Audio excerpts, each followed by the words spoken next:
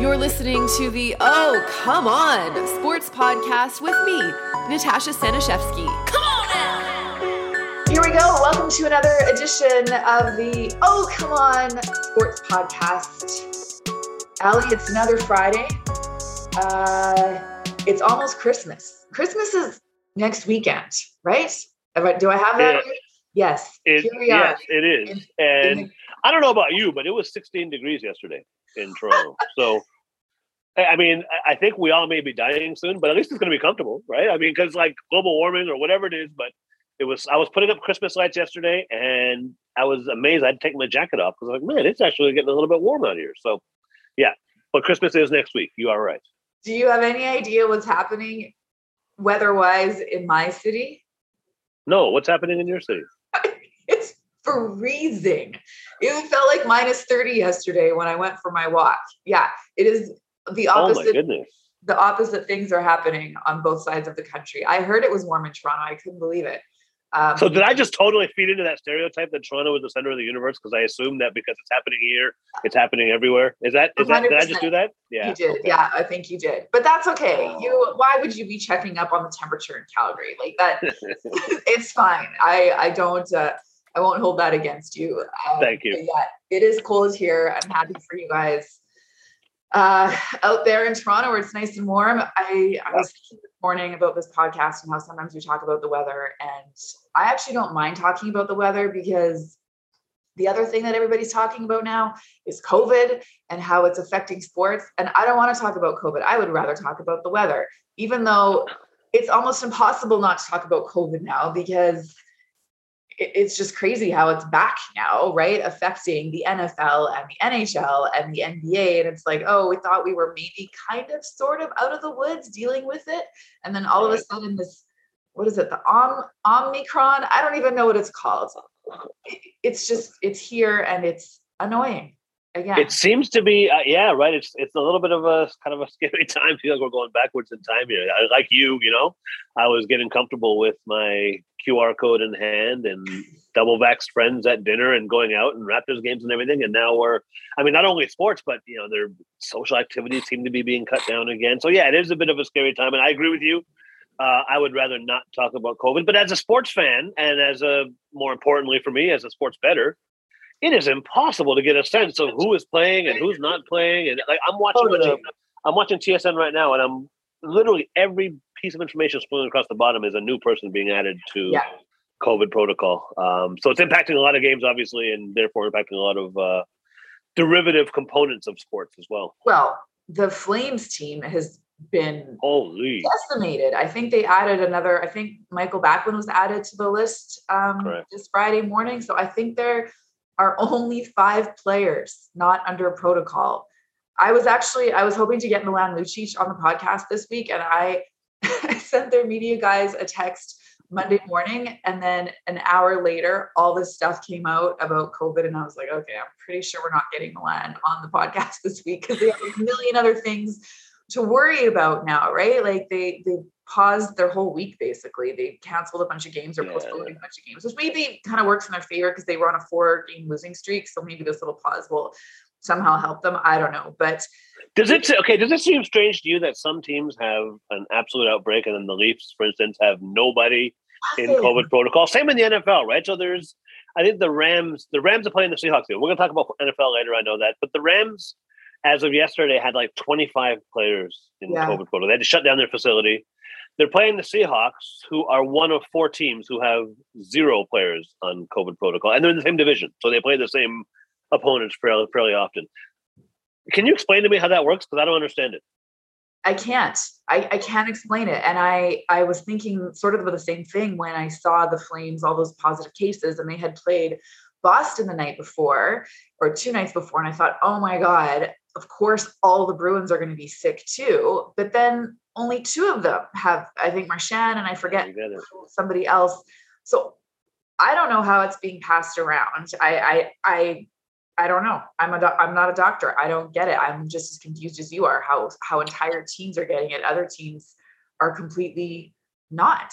But it's I mean, either it's the protocols that the league has put into place that are being followed, or they too. Yeah. Anyway, I won't speculate. I have no idea, but I don't understand it. I'm not smart enough, obviously, to understand how that works. But yeah, it seems awfully strange. Well, and as a bettor, as you mentioned, like Baker Mayfield is not impressed with the fact that the Browns are supposed to play on Saturday when he is in protocol. Case Keenum is in protocol. The coach is like, what kind of team are they going to put out on the field in a game that has really playoff implications? You know, they're trying to move up the standings, and he kind of has a point, I think. I think there was someone in the NHL that spoke out as well. Someone in Nashville, I think, Cousins, who just this morning tweeted something about like, let's pause the season until after Christmas, come back on the 26th, give those who are, sick or have tested positive right now a chance to recharge and re-energize and start again on the 26th. And I mean, yeah, I don't know. Again, I don't know. I don't know what the answer. Again, if you have teams that are fully infected and teams that aren't infected, then is that fair as well to pause the whole season? I mean, I know players and the league share revenues, so there is the implication of stopping games or losing games. There's a financial impact, which I think you and I as fans probably don't appreciate, as how much input that has into the overall decisions that are being made. But yeah, I don't know. I guess they're going to continue to play, I suppose, right? I guess it's just a day by day basis on who's going to be playing versus who's not going to be playing. I think you have to keep playing, in my opinion. These teams that don't have any COVID at all, you can't pause the season, I don't think, at this point. It's too hard to reschedule games and get all those games in at the end of the season. If, like you said, if there's nobody on the Leafs that's sick, I think you have to plow through and get through. Okay, well, let me ask you this question then. Let's go down that rabbit hole a little bit. And let's say, if you saw the Bell Center last night, but there was no fans in attendance, right? So they locked out fans last night. Presumably the next step could be closing borders. Last year we had a Canadian division. This year we don't have a Canadian division. So how on earth does that happen if teams have to go across the border to play each other because the schedule says so, and they can't because borders are closed? Are there exemptions? Like there's so much uncertainty right now. Never mind the Olympics, which we can talk about for an hour by itself. But lots of uncertainty. Yeah, you know what? I don't really want to go down the rabbit hole because you just said you didn't want to, right? We're supposed to talk about weather now, aren't we? I know. Can we go back to weather? But this is my point about all of this. There are no easy answers. And okay, you know what? Forget COVID. Let's talk about something fun. The Vancouver Canucks are 6-0 under Bruce Boudreau. What do you think about how is that? Does a coach have that much of an impact? I know it was a coach and a GM and a whole bunch of changes. What causes a team to turn things around to that level, right? To being 6-0. Really, though, how does a team win 6 in a row, going from like the dumpster fire that was happening out west to all of a sudden a change in folks that aren't on the ice, and now these guys are playing. They're on fire, 6-0. How does that happen? Explain that to me, Natasha. Bruce, there it is. Have you heard this little thing they're doing with Bruce Boudreau? Someone started this Bruce, there it is. I did, but I love it. There it is. And it all has to do with Bruce Boudreau, which, I mean, this is not uncommon, right? To have a new coach come in and all of a sudden there's just like, it's a breath of fresh air. Maybe there's a little less player pressure on the players. Or it's just a different relationship, right? They want to prove to their coach maybe and play a little bit better. They want to prove to everybody that they're a better team than they were. But this will all I feel like the Canucks were not playing as bad as their record showed before. I agree. And they're probably not as good as their record is right now. It's going to balance out eventually, but I kind of love when this happens. Like, keep riding the streak. Like, Bruce is a great coach, obviously, right? He's been around forever. He seems to be a player's coach. You don't hear a lot of players say anything bad about him. There was a shot of him winning the other day behind the bench. Like, he had his hands raised, like big smile on his face. Like, he gets so into it. And I don't know. Keep her going. Bruce, there it is. I'm going to be saying that all day today. Bruce, you have to sing it. Bruce, there it is. I will not be singing it. Not not in front of you anyway. But I will be singing it to myself later on. I have a little beef with you and your Edmonton Oilers fans. Okay, hit me. Why are Edmonton Oilers fans throwing jerseys on the ice? Like they're in like fourth place in their division. They've, they're like two of the top three players in the league in terms of scoring and stuff. Like why? What possesses a fan after understandably 6 games lost to throw your jersey on the ice after again when the team has been playing reasonably well? I honestly don't think those are real fans at this point. I think people do that for attention. I guess the cameras have to show it. I guess part of the broadcast, you have to show it. But then everybody makes a big deal about one idiot throwing his jersey. It's like, oh God, look at these fans. They're so upset when it's just one idiot who probably had too much to drink and he's literally trying to get on TV. He's like the streakers. And then show off to his buddies. Yeah, exactly. And like, fine, throw your jersey. But the Oilers won last night, like 6 games. I know it's not a good look, losing 6 in a row, but it's like what, 6% of the season? 8, like put your jersey on and go home. Stop it. I hate when fans actually do that after a whole season, maybe at the end of the season, if you're in the tank and you lost 10. Listen, if a Detroit Lions fan wants to throw his jersey on the field at this point, completely justified, right? That would be completely fine. But yeah, I 100% agree with you. It was good to see them get a win last night. Good to see Connor get a couple of points last night, which is nice. So I'm one of those guys keeping their eyes on the scoring race and the point race and stuff, because I love the story of Ovechkin being 36, an old guy like me, and out there competing with these young bucks. And I don't know about you, but my money is on Ovechkin to pull this out. I won't bet against Ovechkin.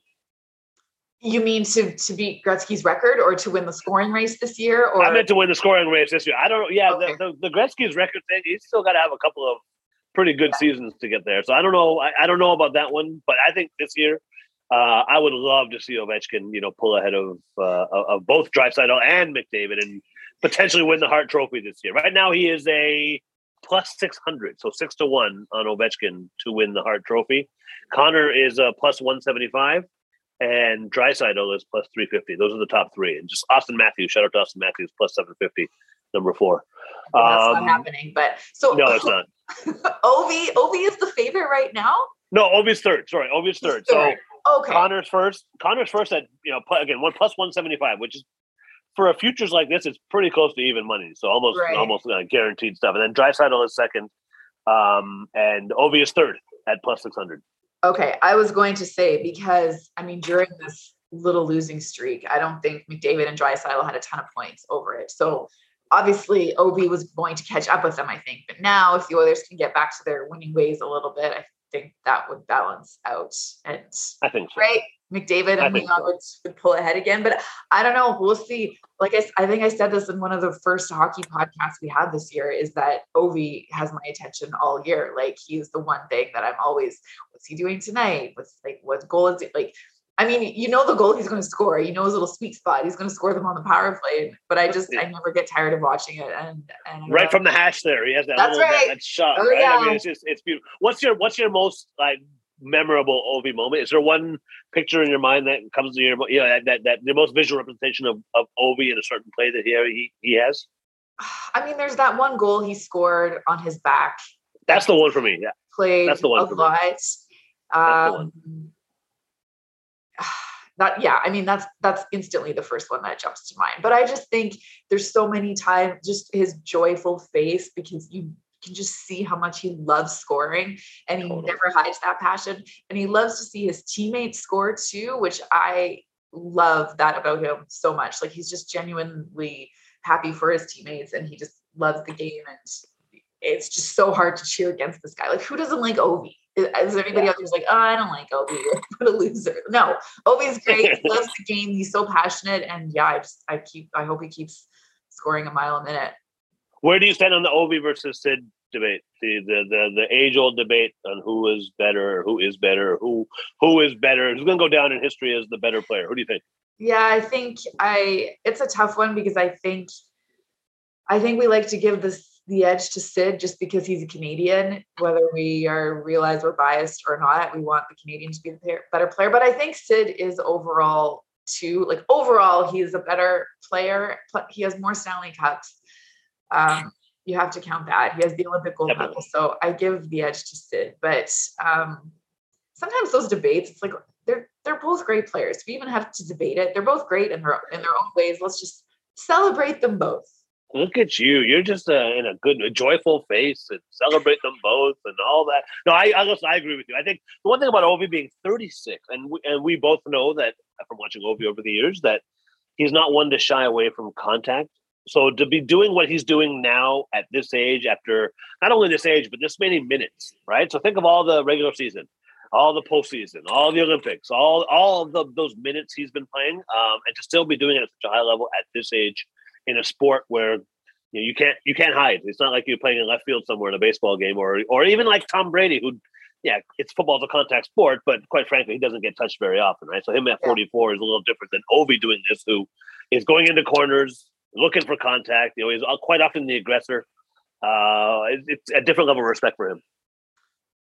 Okay, one more hockey thing I want to quickly touch upon before we get to our football picks. And then we have a guest who I also want to mention, Amy Audebert, who's an NBA analyst for Sportsnet. She's played basketball her whole life. She's doing color now for the Raptors, which is awesome. She's going to come on in a few moments, but quickly, Paul Maurice resigned this morning for the Winnipeg Jets, which kind of came out of left field.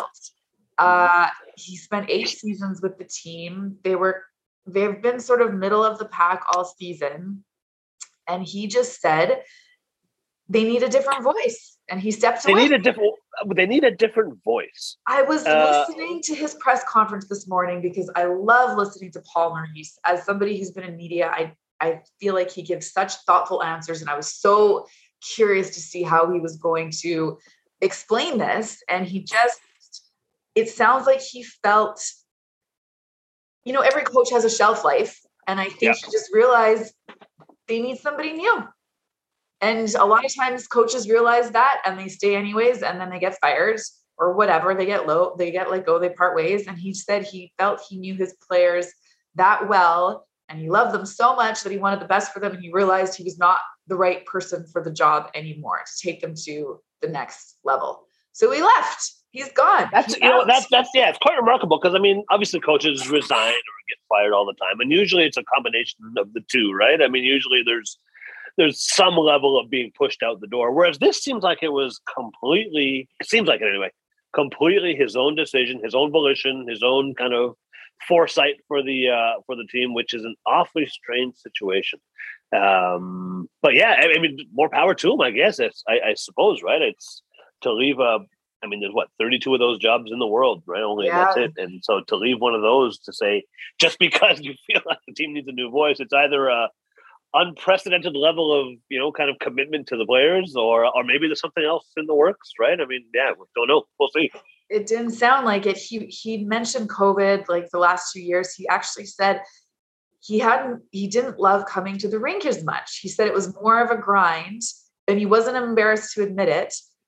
He said having no fans in the building last year was tough. So it's interesting, like the COVID stuff obviously takes a toll, not just on the players, but coaches and like everybody too. And I don't know. I'm just kind of still, this is like you said, I don't know if this is unprecedented necessarily, but it's rare for this. It's rare, sure. Right.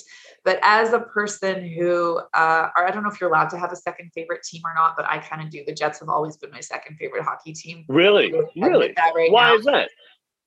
Because when I was a kid and they played in the same division as the Oilers, they played in the Smythe division. Remember the Smythe division? I do remember the Smythe division. And the Oilers and the Jets would meet often in the playoffs. And I remember the Jets had the charge of the White Brigade and all their fans would come out with their like white towels and like wave them like crazy. Cool. And as a kid, I just remember watching the arena and I was like, oh my God, this team is so big and scary. And look at all these fans. They're all coordinated. They have the towels. And there was something about them that I was just like, I kind of like this team. And they're a small market team and they are my second favorite team. So anyway, gotcha. as a fan of the Jets, who I thought would be doing better this year than they have been, maybe this will maybe this will spark them. Dave Lowry, I believe, is going to take over. He was the assistant coach behind the bench. He is now in charge, I think. So, the Jets, where are they? They are ninth in the Western Conference right now. So we'll see.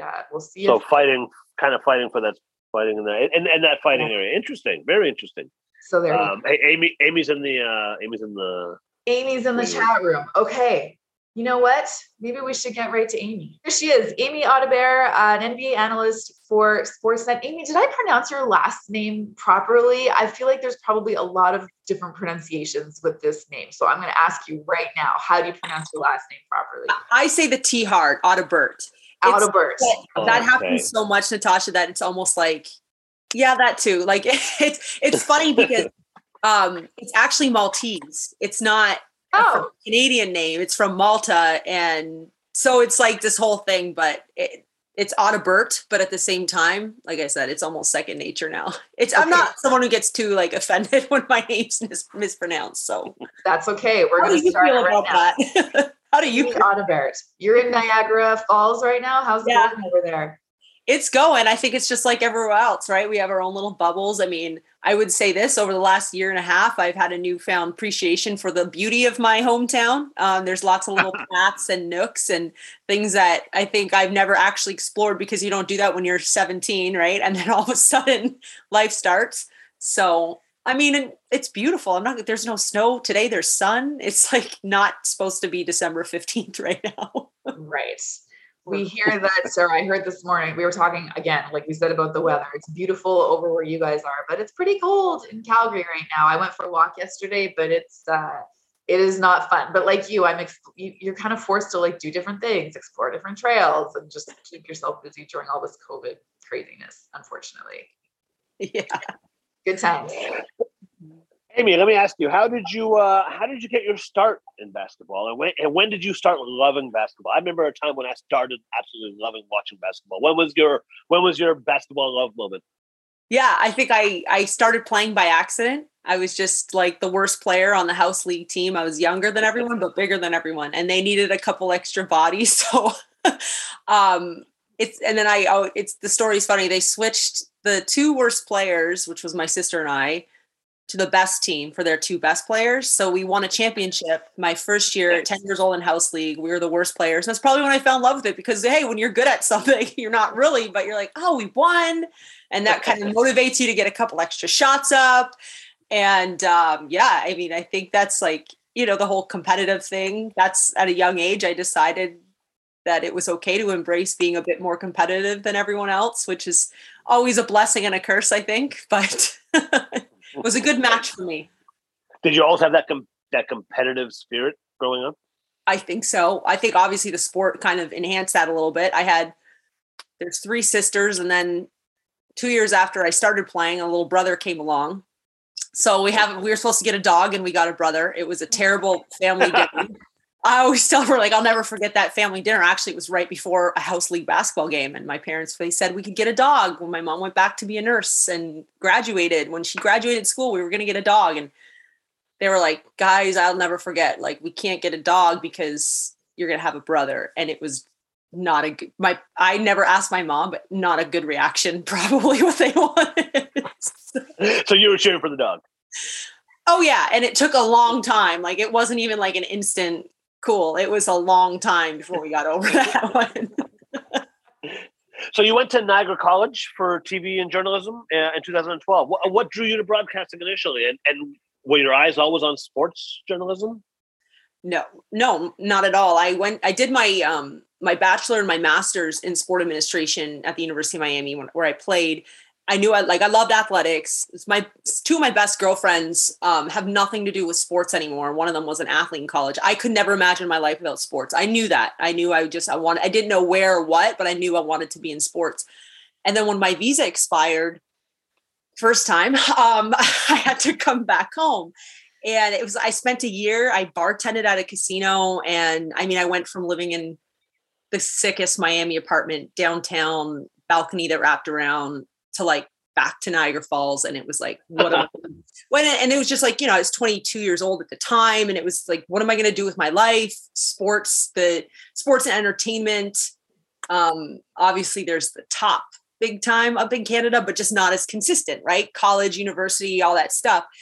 I didn't know what I was going to do, but I knew I loved communicating and I loved presenting, and I lived close to Niagara College and they had a great BRTF program. So I just kind of went in there, and funny me was like spent 10 minutes with the director of the program. I was like, you think I can work in television? Because I don't want to waste my time and I don't want to waste my money. Like, just tell me, can I do it? And it was funny because really the guy was probably looking at me like, yeah, you shouldn't, like, you're nuts. But I gave it a try. I think it was kind of just that point where you're like, I knew if I didn't try it, I was going to deeply regret it. So what's your experience been like so far then, being a woman in a male dominated industry? I get asked this question all the time, and I'm going to throw it to you now. We have to talk about it, and I get exhausted talking about it. I'm sure you have too, but I mean, as compared to when being a female basketball player, I was thinking about March Madness. And remember how I forget the player, she put out that photo of the gym was like that little weight tree compared to what the guys had in their gym. So as a female, you've been, trying to make it big as a basketball player, and now as a journalist, I guess, or a broadcaster, which has been more difficult, or has it been similar? And that's Sedona Prince, by the way. I love her. That's the name. Yes. She's awesome. Yes, no, she's awesome. I would say this for me, I guess in some ways I've almost like had blinders on the whole time. Like I can't walk into situations and make myself feel any different because I'm a woman. That, Natasha, like that comes across in anything we do. If you're not making excuses for yourself, but then you also feel like you have to be better. I mean, the reality is we probably get a little less of a slip up, right? We don't get a second chance. Oh yeah. But I keep saying I've, like you said, we've had these conversations a lot, especially as of late. I've been fortunate because most of my mentors are men and they've been amazing. And in what I do in particular, when I'm sitting in a color analyst chair, I don't know if I've ever sat beside a woman. I've always sat beside men, but they've been amazing. I've never been felt less or that I need more guidance or I need more attention or anything because I'm a woman. And I think that's been, I know that's not the experience for everybody. And I'm aware of that. And I just think I've been incredibly fortunate to be uplifted by amazing men in this industry. But it's also kind of a bit of a motivation, isn't it, for us to keep pushing so that we can be mentors to young women that weren't necessarily there for us. There have been great women in television, just not a lot. So the access isn't necessarily as grand as it's getting. So you were part of the first all women's broadcast team to call an NBA game back in March. Was that a big deal for you, or did it just feel, like natural and normal to be surrounded by women and calling this game? I did my best to make it not a big deal until the game was over, because the number one thing that we all had to do is remember just like go do a good job. Because that's why we're there, and if we didn't do a good job, it wasn't gonna go over so well. But I think we all knew that for us, these were positions for the most part that we did do. So it wasn't a fluke that we were asked to be a part of it.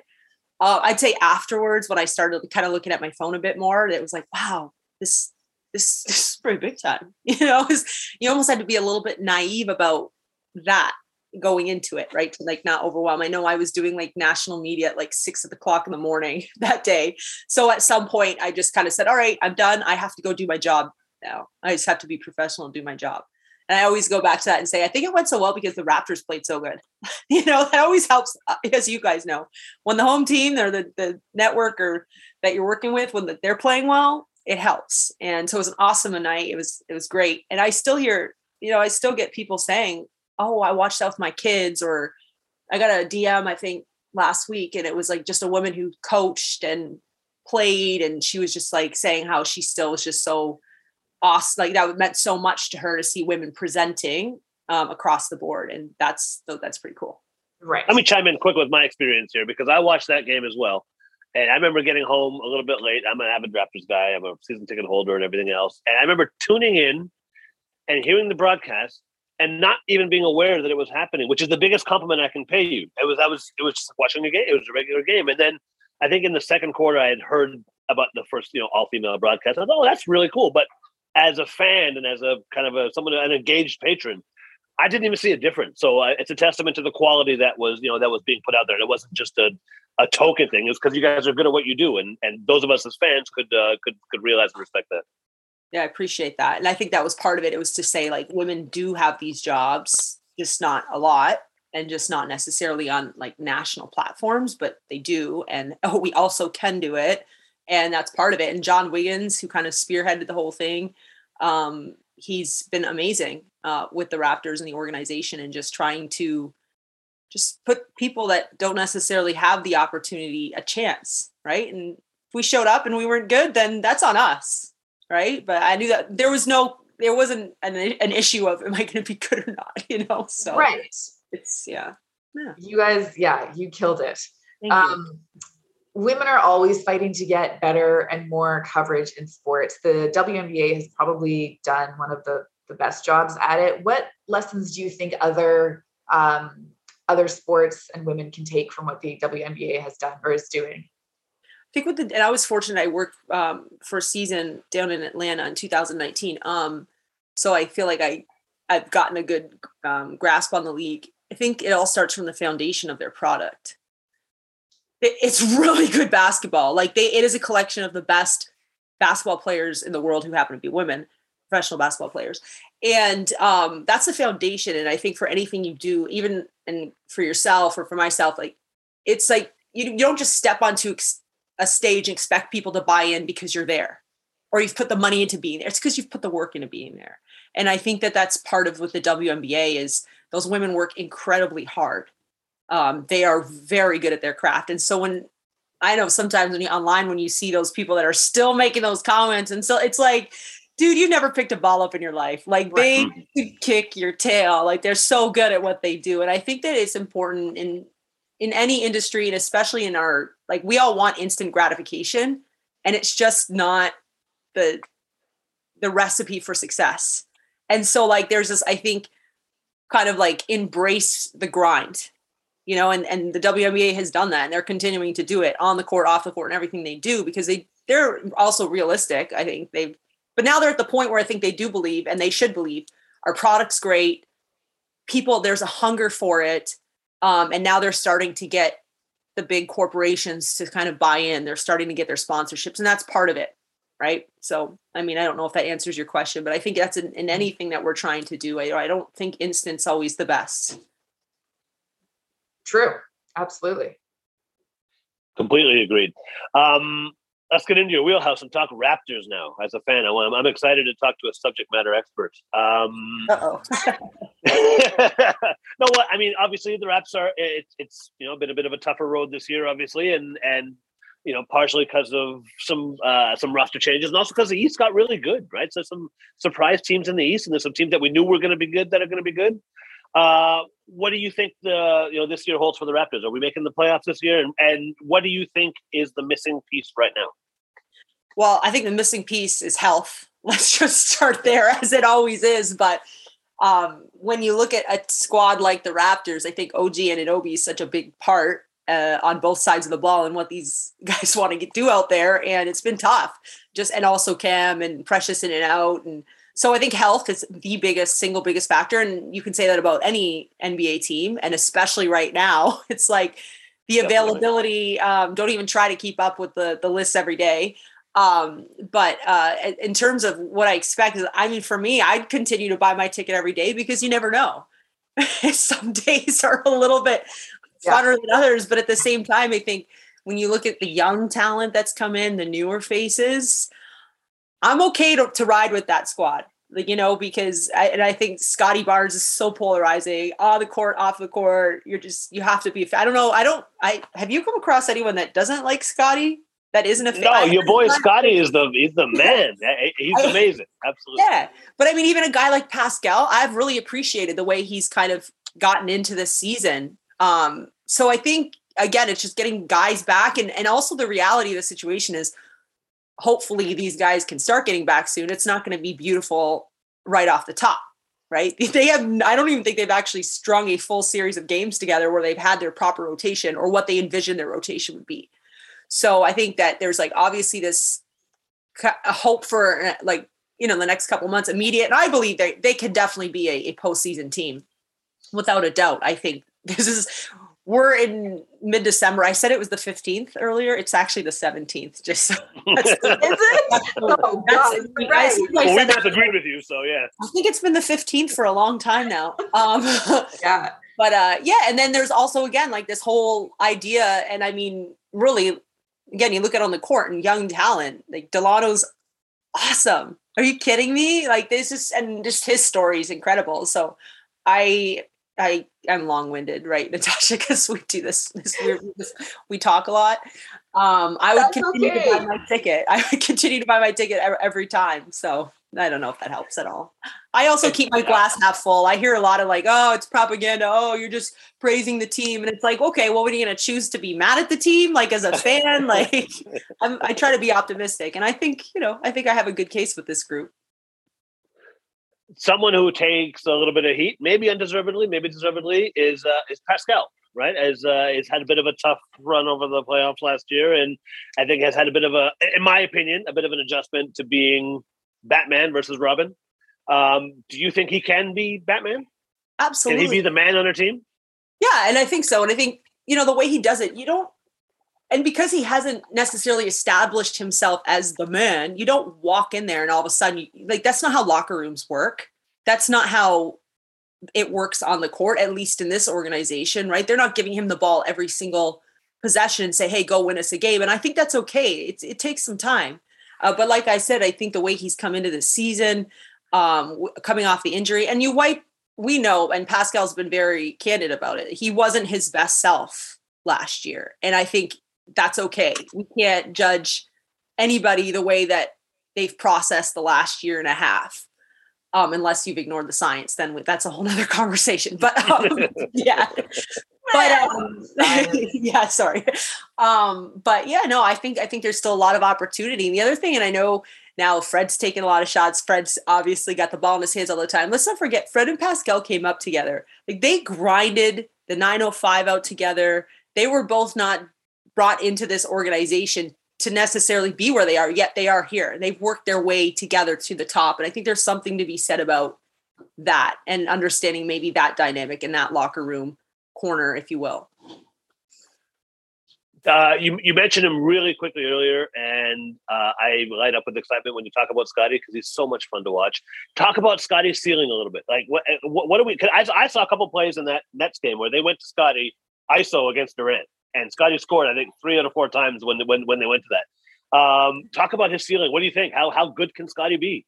I don't see it. I don't know. I don't know where it is because, like you said, Kevin Durant, I mean, we know what he is on the offensive side of the ball. He's pretty, he's got some length and some mobility on the other side too. So, and he was doing KD things against KD, right? But I'm not comparing him to KD. I think he's his own player. I'm not into comparisons.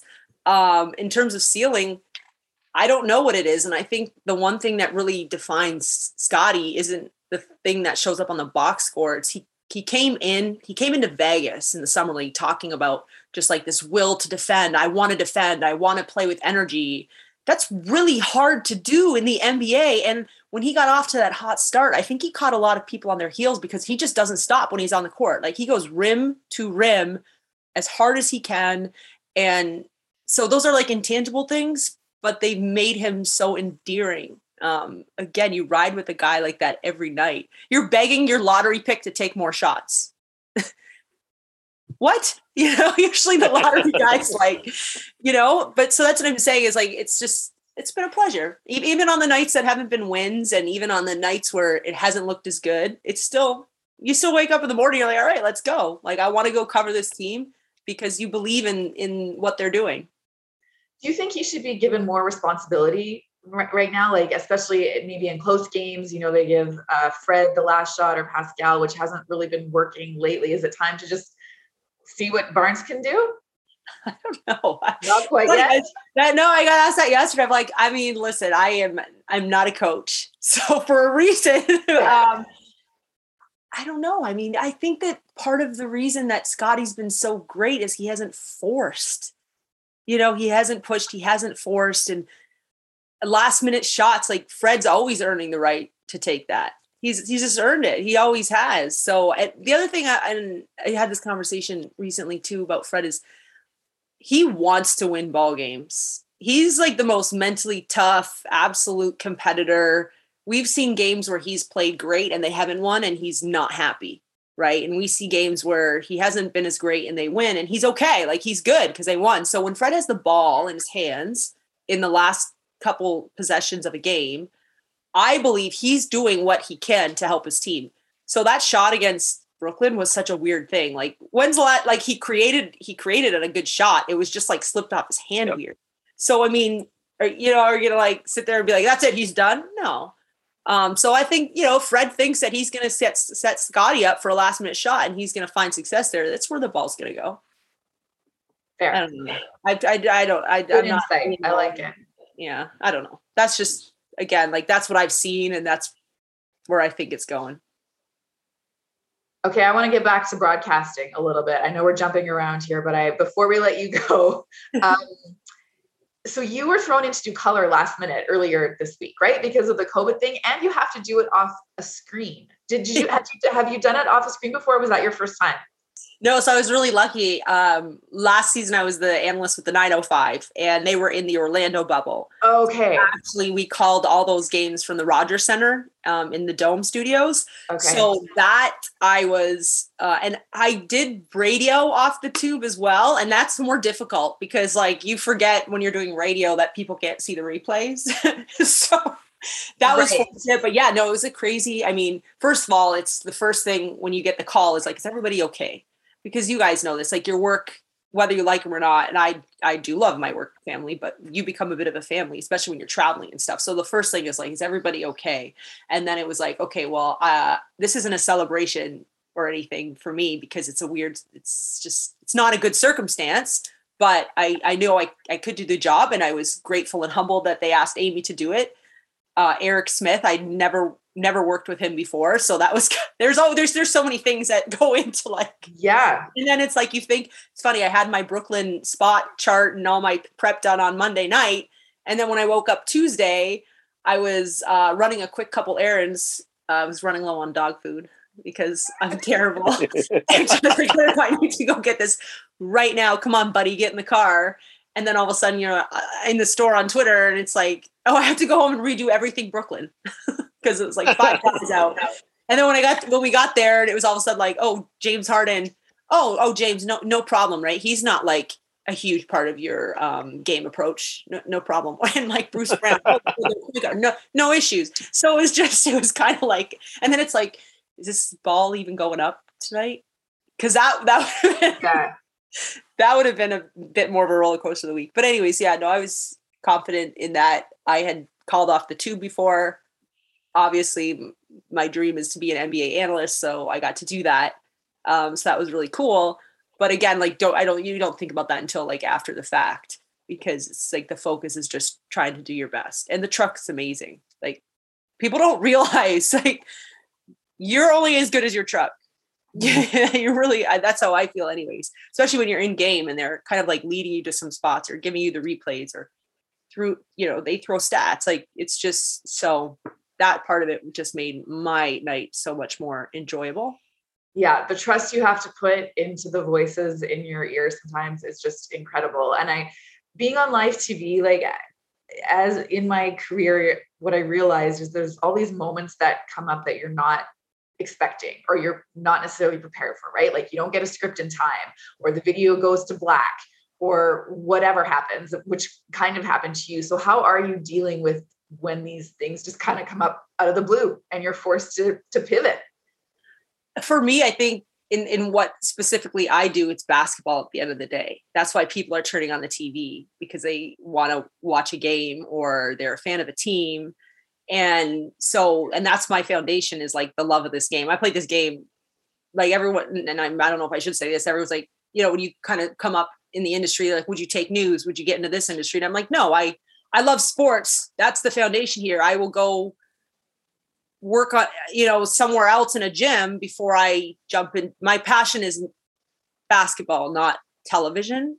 Right. I don't know if I get in trouble for that. You know what I mean? So no, that makes perfect sense. That was like me too. I didn't want to cover weather just so I could be on TV. I wanted to be involved in sports. So yeah, continue. That makes perfect sense. No, that's it. So just we go back to basketball. It's live television. It's as you know, it's just this kind of like, we have like at sometimes like dark sense of humor because it happens, stuff happens, and you just have to like move on. And if you're covering the NBA, the glory is there's 82 games. So it's like, yeah, that one wasn't as good. Okay, well, we got another one. Like, let's just be better tomorrow or be better. But yeah, at the end of the day, it's just basketball. And when they're close games, it helps. So Brooklyn was a good close game. And it was definitely, so then you call the game. We don't have to have all these conversations. You don't have to force a conversation with someone you've never worked with before because the game's a good and it's a close one. So that it really, all that stuff helps so much. So it is absolutely the best when you're in the moment and you're not nervous and you're not thinking about people listening to you. You're just like in the moment. That is the sweet spot. So the last thing I want to ask you is this your dream job right now? Or do you have other aspirations? What are you thinking about? What's next? Or you just loving life right now? Yeah, I'm just trying to be as good as I can right now. Which is it's a weird space for me. I've always, that's again, when we talk about being just a competitor, you always get really never complacent. I still feel, especially in the reporter side of things, I'm just learning so much. It's like, I don't even have to get like, I'm running low on dog food right now. So I'm not even thinking about next year. Like, I'm just trying to like get through the day as best as I can, and understanding too, it's a tremendous responsibility to have these kinds of jobs, because especially when you look at a team like the Raptors, this isn't a region, this isn't a state, this is an entire country that looks after this. So it's just like being constantly in tune with that. Like, it is a sense of responsibility. And not just to talk about basketball, but these men and women in the organization are incredible. And it's our job, especially right now when everything's so limited, to try to share who they are with the world and do that in a respectful manner, especially during these times where I think everyone is naturally just a bit more on edge. So is it a dream come true? Yes, in some ways it is. Of course it is. But am I also like, all right, like in our industry, you never feel like you're going to be somewhere for the rest of your life. So for me, it's just one day at a time. And it's a lot of just like analyst, reporter, being myself, not trying to be somebody else or, and so all of that is just, it's all new for me. So I think, yeah, I'm focused really on the present, maybe more than I ever have been. Right. That is a great approach. Okay. I thought of another question before we go. This is the last one, I promise. Do you like the X's and O's of the game better, or do you like the storytelling pice? It's players and coaches and all that. I feel like that changes every single day. Honestly, I know that sounds funny because I love the game. Again, it's like the foundation of this, a leather ball and a hoop is just kind of like gave me this whole life. But then when you do get a little insight, or when you do get to share, or when you do get to meet somebody and you get to, you know that you get to help share their story, that is absolutely incredible. That means a lot to me too. And so that's why for me, like, this position is really exciting because I get to kind of do a bit of both. And so I'm still navigating it the best, but yeah, I can't. And like I said, so I'll like, maybe again, have a really cool story or meet someone's, Gary Trent Senior's dad, like get to chat to him about his son. Like, that's so cool. As his son like nails a 3, such a cool moment, right? Yeah. Like, I don't get to do that if I'm just like with the X's and O's. That being said, the X's and O's is like how my mind is just kind of programmed. So it's a combination, I think, of everything. I don't know. I love meeting the families. You always learn so much, like you almost instantly learn so much more about that. Even your friends, right? When you meet their parents, you're like, oh, that's why you are. I mean, they're humans, right? Like, and that's totally. They're somebody's family. And I wish that like sometimes fans would remember that a little bit more. No, these are people. They have an elite skill set, and they found a way to make it their job and their livelihood. But at the end of the day, it's really cool when you get to dive into the person. Absolutely. Amy, thank you so much for this.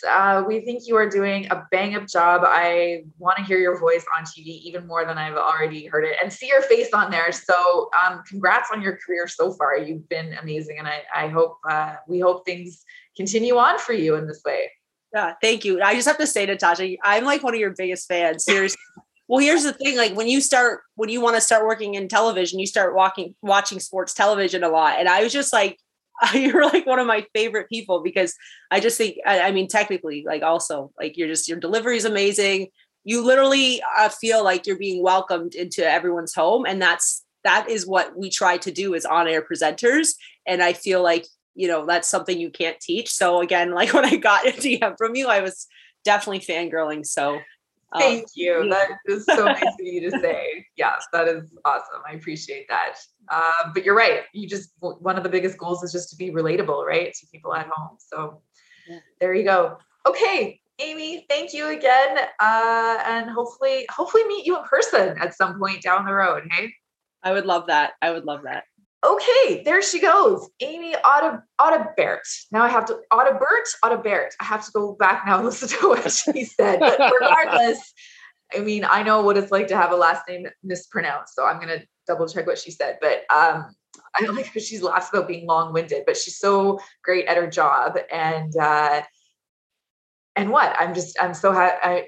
She's such a good person, and it's great to see good people succeed. And I feel like, man, the future is bright for her. And I love her insight on the Raptors. I could see you were totally into it too. 100%. It's always cool when you talk to somebody who's excited about what they do, and you can just see that in their eyes. Like when they're talking, there's a level of passion, love, whatever the word is. You can tell that was not fake in any way, and that there's a real love of basketball there. So that's it was super cool. And she knows her stuff, right? Which is the most important thing, I think, with any of you, any broadcaster at all, male or female. I think the most important thing for me is that when I listen to her, I listen to somebody I think, man, she knows what she's talking about. She has good insights, and so I'm looking forward to hearing her on more Sportsnet broadcasts. Well, I think you said it. You paid the highest compliment when you turn on the TV and you don't notice if it's a woman or a man anymore, right? Like the whole thing about the first women's broadcast, we're sick of hearing about the first. So yeah, when it becomes more commonplace, I guess, is the goal. So, okay, there we have it. Unfortunately, no time for NFL picks. Week 15, here we go. But I think I won both the bets last week. Yeah, you did. Closing the gap. You're closing the gap. We're getting closer. All right. I'm going to study up hard for next weekend. Al, thanks for this. I was going to say stay warm out in Toronto, but I guess stay cool. I'll put my sunglasses on and go outside now. That's what I'm going to do. So yeah, it's maybe play around the golf or something. I feel really bad for you. Okay. Have a great weekend. We'll talk to you next week. See you later. You're listening to the Oh, Come On Sports Podcast with me, Natasha Staniszewski. Come on!